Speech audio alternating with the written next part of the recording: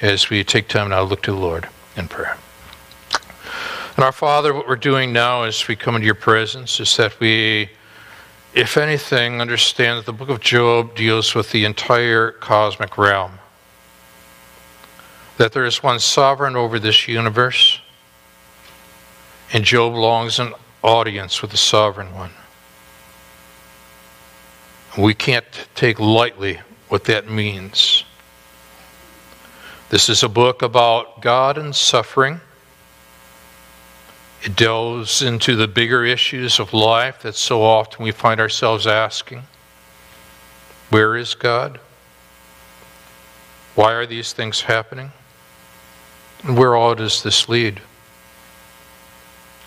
So, Father, what we want to do now is we, once again, week by week, continue to build and construct a house of wisdom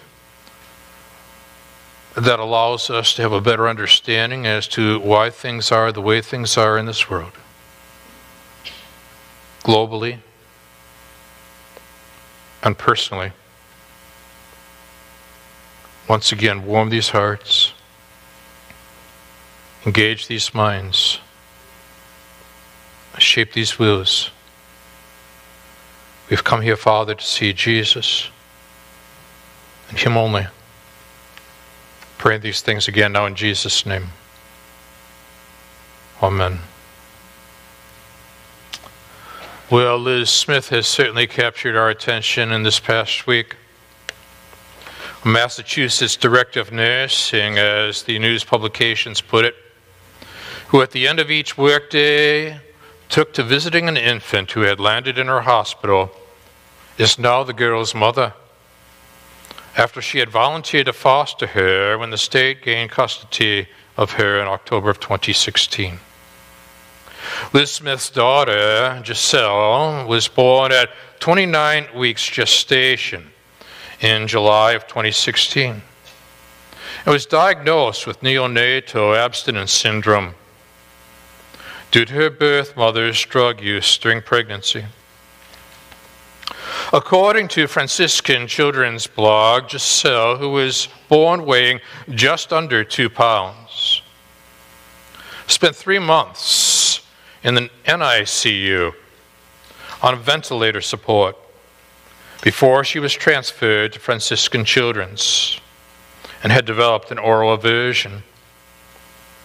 The infant had allegedly no visitors during her time at Franciscan Children, except for the 45-year-old nurse, Liz Smith, who herself had recently learned that she was not a good candidate for IVF. But with support from family and friends, Smith decided to foster Giselle, who was then 9 months old, with the hope of helping her thrive outside the hospital walls.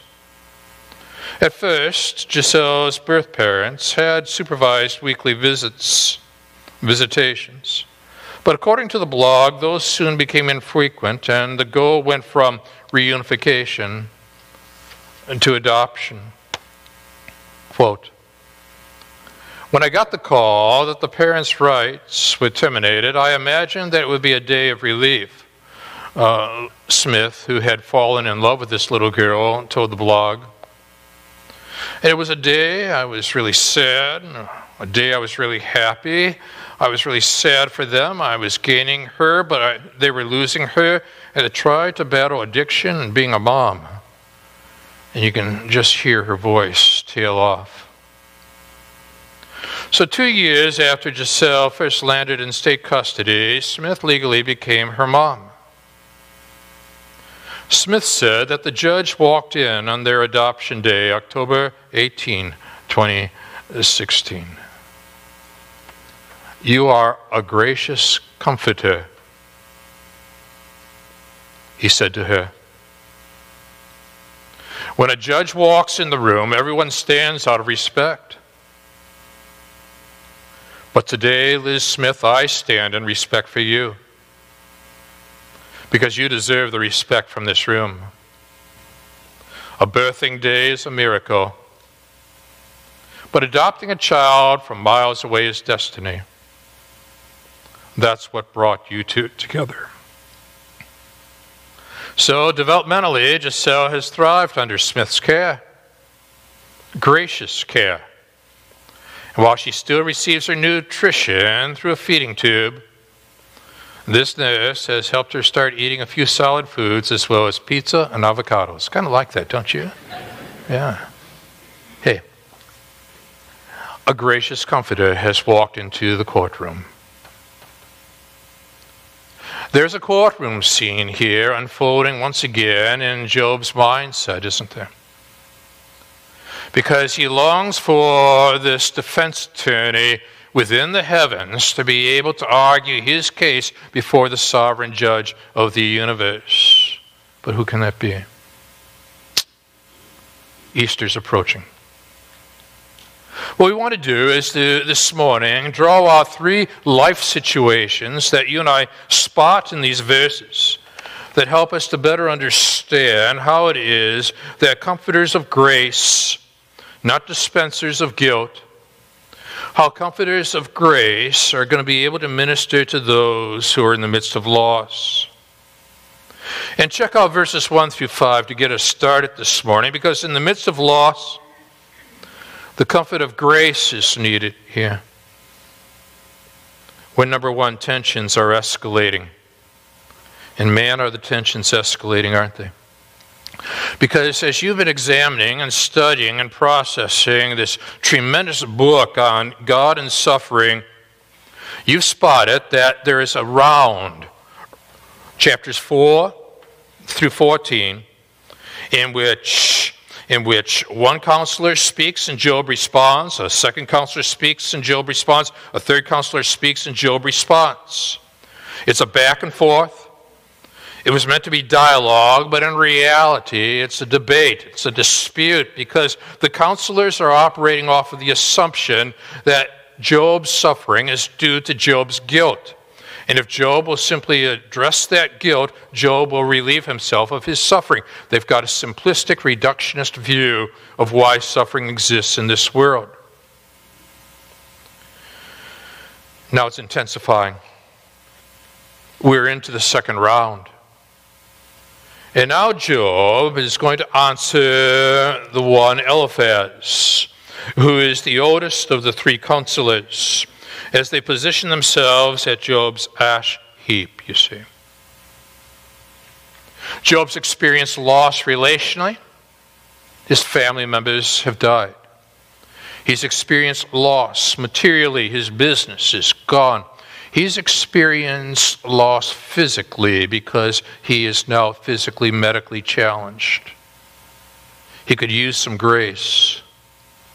What these counselors give him is a truckload of guilt, based upon their own assumptions regarding their views of why Job suffers. It's their formula for understanding how this world operates, you see. And Job is a threat to their simplistic, reductionist views of why suffering takes place, because he's arguing that he's blameless. And that is just how God viewed him in the opening verses of chapter 1. That this suffering is not due to a particular sinful act that Job has committed. And so now Job is a cosmic testimony to the fact that he's not on the take. That if God removes blessings from Job, Job will still trust God, regardless of the blessings. Would you?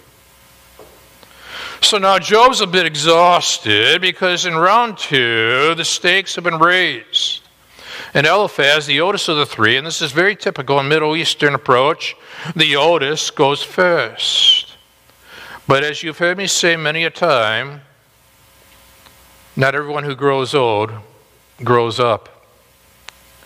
And now here's Eliphaz, the eldest of the three, and Job's going to have to respond to him.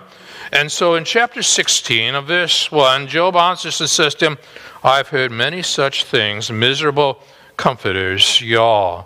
He's southern, you see. He said, yaw. Now, imagine the indictment at this point. They've come all this ways to be able to dispense their counsel. And Job's take on it is that you guys are nothing but miserable comforters. Gives us pause. Because when you and I are positioned next to somebody's ash heap of personal pain and loss, what kind of comforters are we? What we will find in this chapter is that once again, assumptions are being attacked. They have assumptions about Job that are not valid, but Job has assumptions about God that's not valid. Assumptions are everywhere in the book of Job. And so now, Job has been listening, and I've heard many such things. I've heard your formulas for why there is suffering in this world in general, and for me in particular. You guys are a bunch of miserable comforters. That's all what you are. And then he adds this, verse 3. Shall windy words have an end? You guys are just all wind. What provokes you that you answer me? Well, you see, Job has provoked them because he, in essence, by arguing that he is blameless, is attacking their formula for why there is suffering in this world and how they're to view God in relationship to suffering. And he's arguing that, no, I am blameless. I'll admit I'm not sinless, but I am blameless.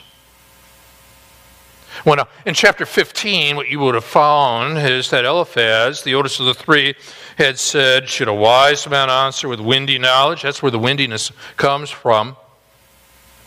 And fill his belly with the east wind. Should he argue in unprofitable talk and words with which he can do no good? This is the oldest of the three talking. But you are doing away with the fear of God. Now, everybody here is religious. The counselors are. Job is. They're heavy into the fear of God. And you and I know in the wisdom books, the fear of God is the beginning of wisdom. But here's the challenge. They, wanting to argue for God's justice, have confused justice with judgmentalism. One of the great dangers in evangelicalism is to confuse the two. If we are to have a high view of God, and God is infinite, eternal, unchangeable, and His wisdom, there's power and justice and goodness and so forth from the Westminster Confession of Faith. Yes, He's just, but He's not judgmental. And in their quest to defend God, Job is longing for a courtroom in which somebody would defend Job. Who would that be? Should he argue in unprofitable talk or in words which he can do no good? But you are doing away with the fear of God, they say, and hindering meditation before God. And now the assumption of chapter 15 of verse 5, your iniquity teaches your mouth. They have assumed iniquity. You choose the tongue of the crafty. For your own mouth condemns you, and not I, and your own lips testify against you. What's the issue here? I put it like this. These supposed counselors are reacting to Job's words instead of responding to Job's pain. These three supposed counselors are reacting to Job's words rather than responding to Job's pain. There are times when you want to put your arm around Job and say, a little less, Job. Talk a little less, a little more restraint. But what you and I will find sometimes is that when loss is severe, restraint is diminished. They have less capacity to restrain. And furthermore, what they will sometimes do is to overstate their views of God or of other people, that God's attacking them and others are attacking them, and there's an aloneness here in the midst of verbiage. So now, the windy word thing of Eliphaz comes back, and here's Job in chapter 16 saying, shall windy words have an end, or what provokes you? What's got you so agitated, Eliphaz? Your younger counselors are listening to your lead. In verse 4, I also could speak as you do.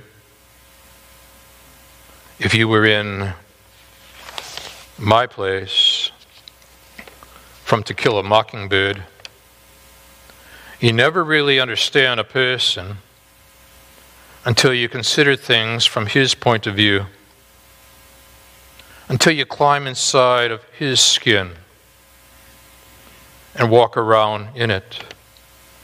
Harper Lee has the great lawyer speaking at this point. Well, I could strengthen you with my mouth, and the solace of my lips would have said it wrong, because they have failed to take into account that the evil one has so targeted Job, and Job has been viewed by God as a blameless man, even though he's a sinful man, that God in essence is saying, I will remove the blessings so that you can see he will keep his faith and trust intact in me. Here's the rub then, that so often people make assumptions based upon the fact they assume they know the cosmic chapters that have never been revealed to humanity. How do you respond?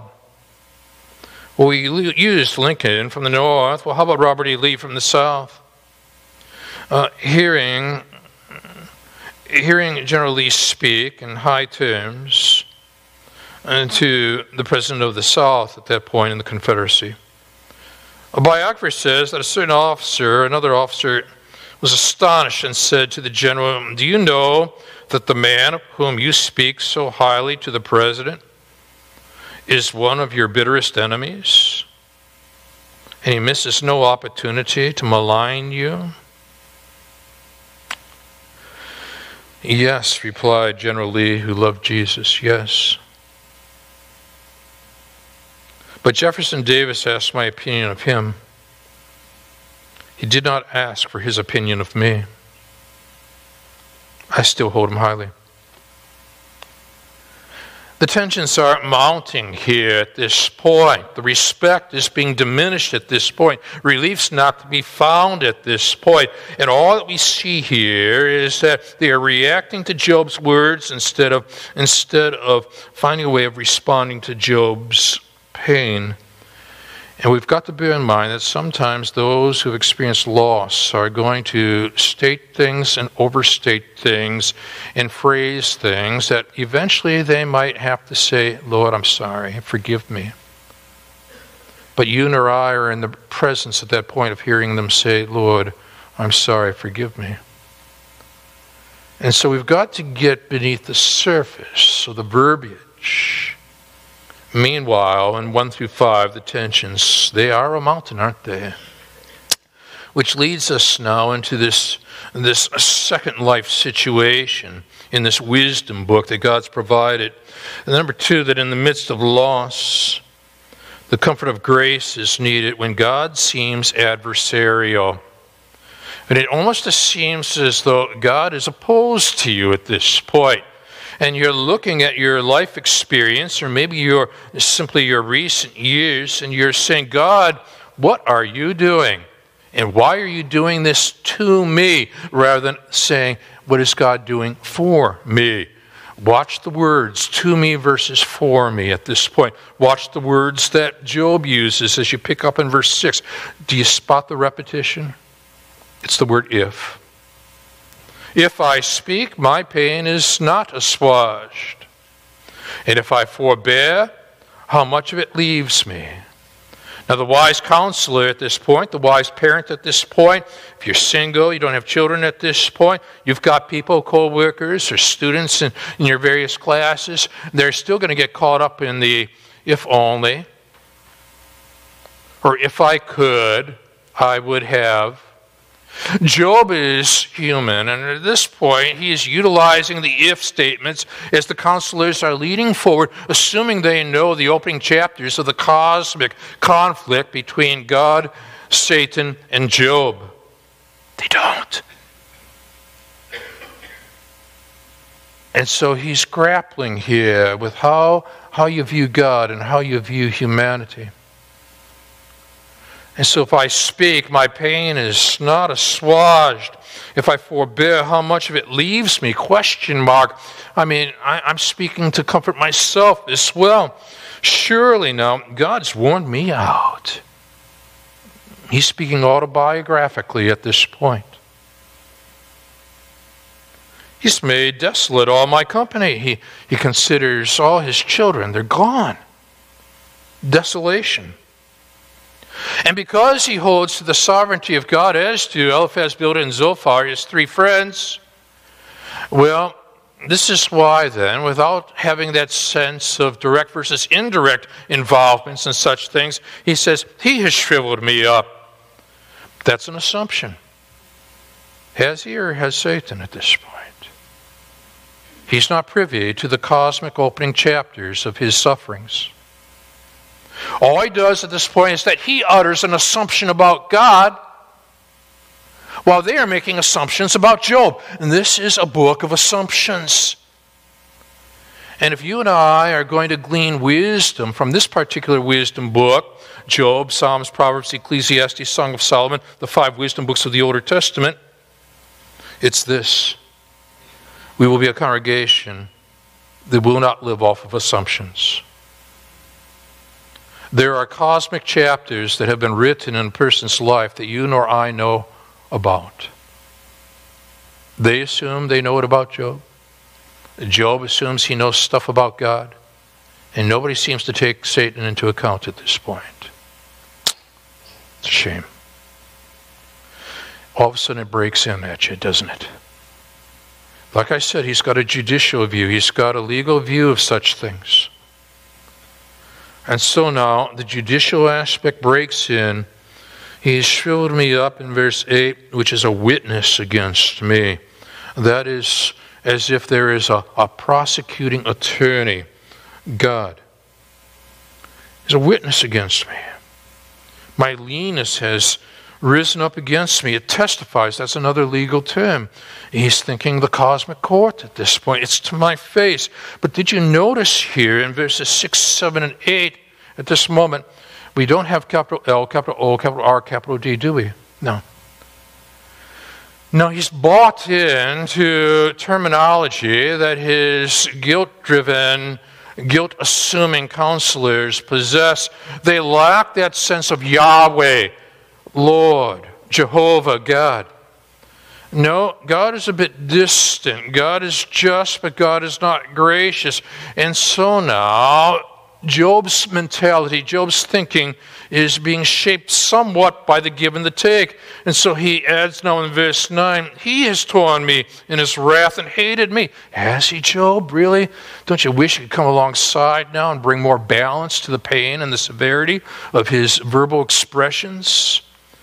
But so often, the severity of verbal expressions is just simply symptomatic of the severity of the physical pain. Get beyond the words. Understand the relationship of cause and effect. But he has gnashed his teeth at me. And now the word that I'm using for my second of these 2 life situation points, where we need the comfort of grace when God seems adversarial, he says, my adversary sharpens his eyes against me. But his assumption is the adversary is God at this point, when in reality the adversary is the evil one. And where is God in the midst of it all? He says, and 10 men have gaped at me with their mouth. They have struck me insolently on the cheek. They amassed themselves together against me. Really, Job? I mean, doggone. All the people? Everybody? But you see, extreme language is oftentimes used in extreme pain. And the wise counselor is going to have to be able to distinguish that. But they're so caught up with Job's words, and they're reacting to Job's words instead of responding to Job's pain. And where is God? And God seems so adversarial at this point, you see. But then Christian Wise helps us. I was scheduled to speak at Chicago's Moody Founders Week conference in 1960. He wrote years ago. And during the latter part of the preceding December, I received a letter from the president of Moody in which he made a statement to this effect, quote, Brethren, we must come to Founders Week with broken hearts if the world's to receive blessing through us. Unquote. Now, that was an unusual letter from him to me because I was to be a speaker, and it gripped me, and I paused, and there at my desk I prayed, "Oh God, Lord, I cannot answer for the other speakers who will be speaking at Founders Week, but I am responsible for the state of my own heart. Lord, I'm asking you now, whatever the cost may be, send me to Founders Week with a broken heart." I didn't realize what this would mean. I was scheduled to minister in conferences in the West Indies prior to. About 5 one afternoon, I was contacted and given this message: "Your wife has died of a heart attack at 1 p.m. Well, she was to have met me the following Monday in Chicago, where I would be speaking at Founders Week together. Now, this was a difficult struggle for me. But falling to my knees beside my bed, I said, "Lord, I will go. I mark what comes next. You give me the grace, and I will speak." Grace. What a judge sees in a Liz Smith as she enters the courtroom. Grace. It was Tuesday night in Holland, Michigan, and I'm picking up boxes and moving furniture and the likes because, as most of you know, my parents died 10 weeks apart last year. It's not been a year yet. And so all of a sudden I hear these sighs from another room, and it's my sister. I promised I would come to help. She's on spring break. She's an assistant principal. And I listen carefully to the sighs, and I'm asking, "Lord, okay, how do I minister now?" And then I'm reading Job 16. Okay, Lord, make me a comforter of grace. I want to be a dispenser of grace and bring some grace to the sigh. Do you bring grace to the sighs of life? The afters. I can barely stand right now, and everything is crashing down, and I wonder where you are. Isn't that what Job is doing at this point? And I try to find the words to pray, and I don't always know what to say. You ever been there? But you're the one who can hear my heart, and even though I don't know what your plan is, I know you make beauty from these ashes. And there's Job for you. There's Job. I've seen joy and I've seen pain, and on my knees I call your name. And here's my broken hallelujah. And some of us here this morning, we arrive on the scene and we bring the brokenness, and we need someone else to sing the hallelujah for us, you see. Have you found ways to position yourself at ash heaps where someone has lost their song and they need you to sing the hallelujah for them? Because it's a broken hallelujah, but it's a hallelujah nonetheless. With nothing left to hold on to, I raise these hands to you. Here's my broken hallelujah. But you see, Eliphaz, Bildad, and Zophar don't see the brokenness, and they don't even have an hallelujah at this point to offer. But this congregation's different. Because Monday morning, whether it be in the hallways at school, or maybe it's in the hospital, no matter where it is, you're going to bump into brokenness, and you're going to have to somehow, some way, pray a hallelujah into that person's heart. You doing that? As you hear the sighs that long for the grace from another room of a person's experience? Well, for the sake of time, we're on to the third of the 3 life situations. Because thirdly, in the midst of loss, The comfort of grace is needed when advocacy is required, you see. And what I've done now is to contrast the adversarial versus the advocacy of God. Job views him as an adversary on one hand, and yet he views him as an advocate on the other hand. You say, how can he do both? Well, he's in pain. And when you're dealing with people that have experienced loss, they're going to contradict themselves. They're going to say one thing on one side of the extreme spectrum, and then they're going to say another thing 10 minutes later on the other side of the extreme spectrum. He's saying he's his adversary there in verse 9, but look what trucks down your path, beginning here in verse 18. O earth, cover not my blood, and let my cry find no resting place. And you say, Gary, what on earth does that have to do with anything? Glad you asked.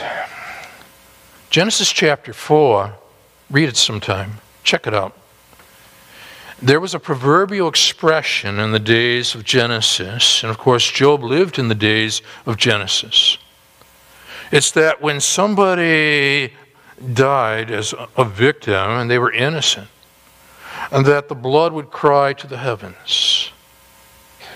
Job has now got the attention of these three counselors living in the time period of Genesis, that he is a victim of what they are stating, and that when he dies, his blood will cry upwards to the heavens, as a witness to the fact that though sinful, he is blameless. Nonetheless, he is challenging their simplistic notions of what suffering is all about.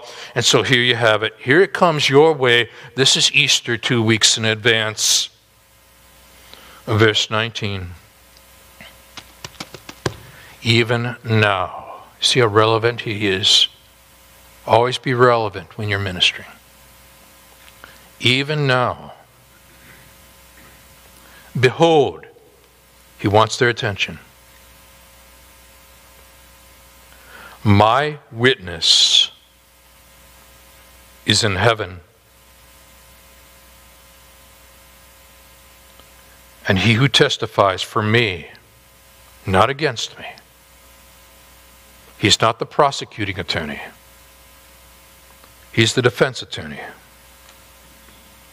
He who testifies for me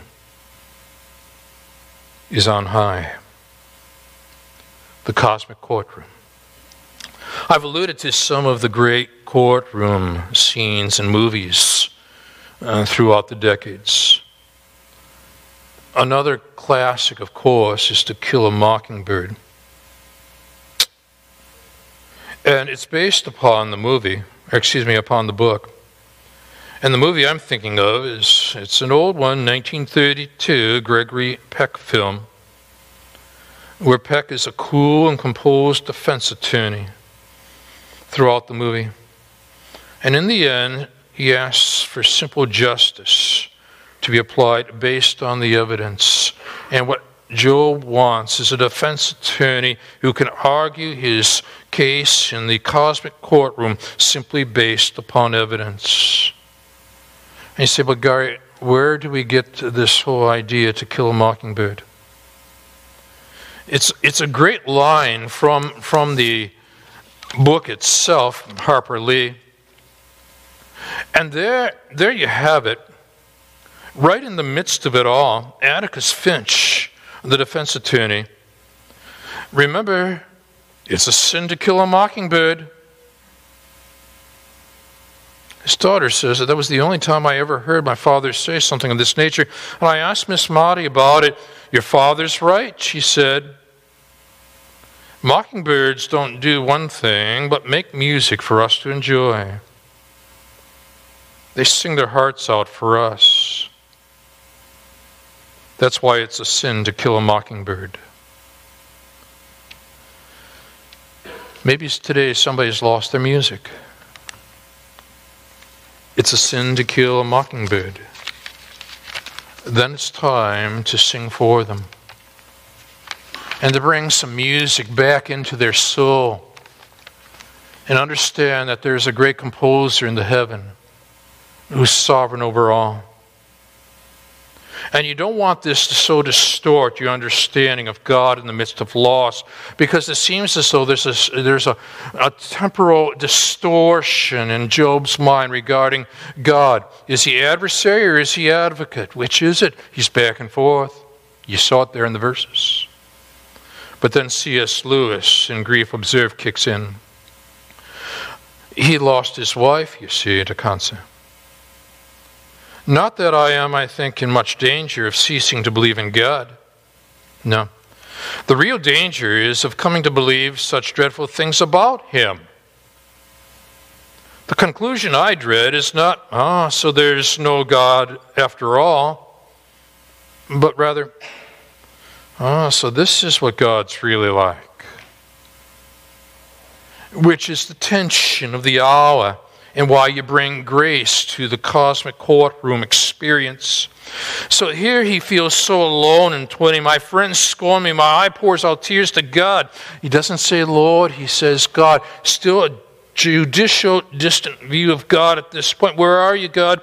That he could argue the case of a man with God, but to argue a case of a man before God, it would require a sinless one to do it, someone who has divinity.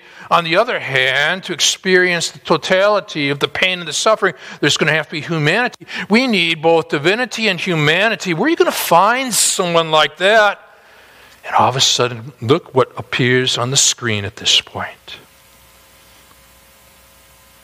For Christ has entered, not into holy places made with hands, which are copies of the true things, but into heaven itself, now to appear in the presence of God, mark it, on our behalf.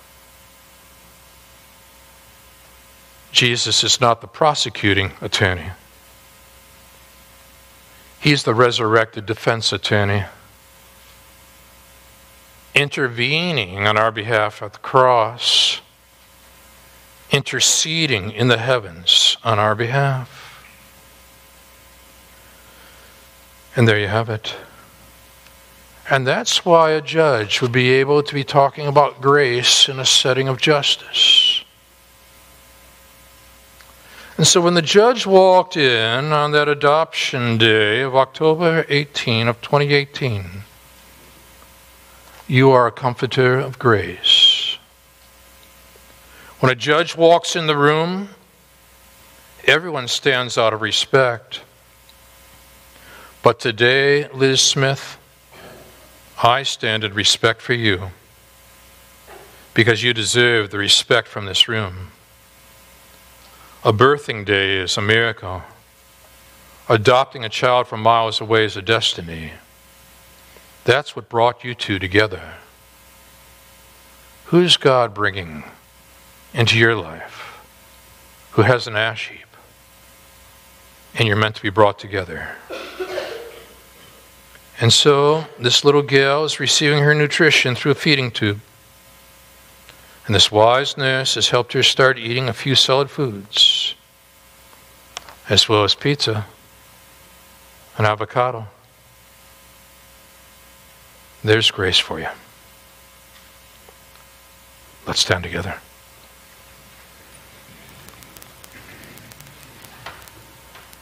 Another Sunday, another week closer to Easter. And here in the days of the patriarchs in the book of Genesis, here's Job talking about the one who intercedes. And we see Jesus imprinted upon these pages, who understood grief as he bore our guilt. Keep us from making assumptions. Keep us from assuming that we've read and know and understand the chapters 1 and 2 of someone else's life. Instead, Father, we trust in the cosmic one, the great judge of the universe, who in his grace sent Jesus to die in our place for our sins, taking our guilt, offering us his grace to set us free. And for this we give you the praise. In Jesus' name, amen. God bless you.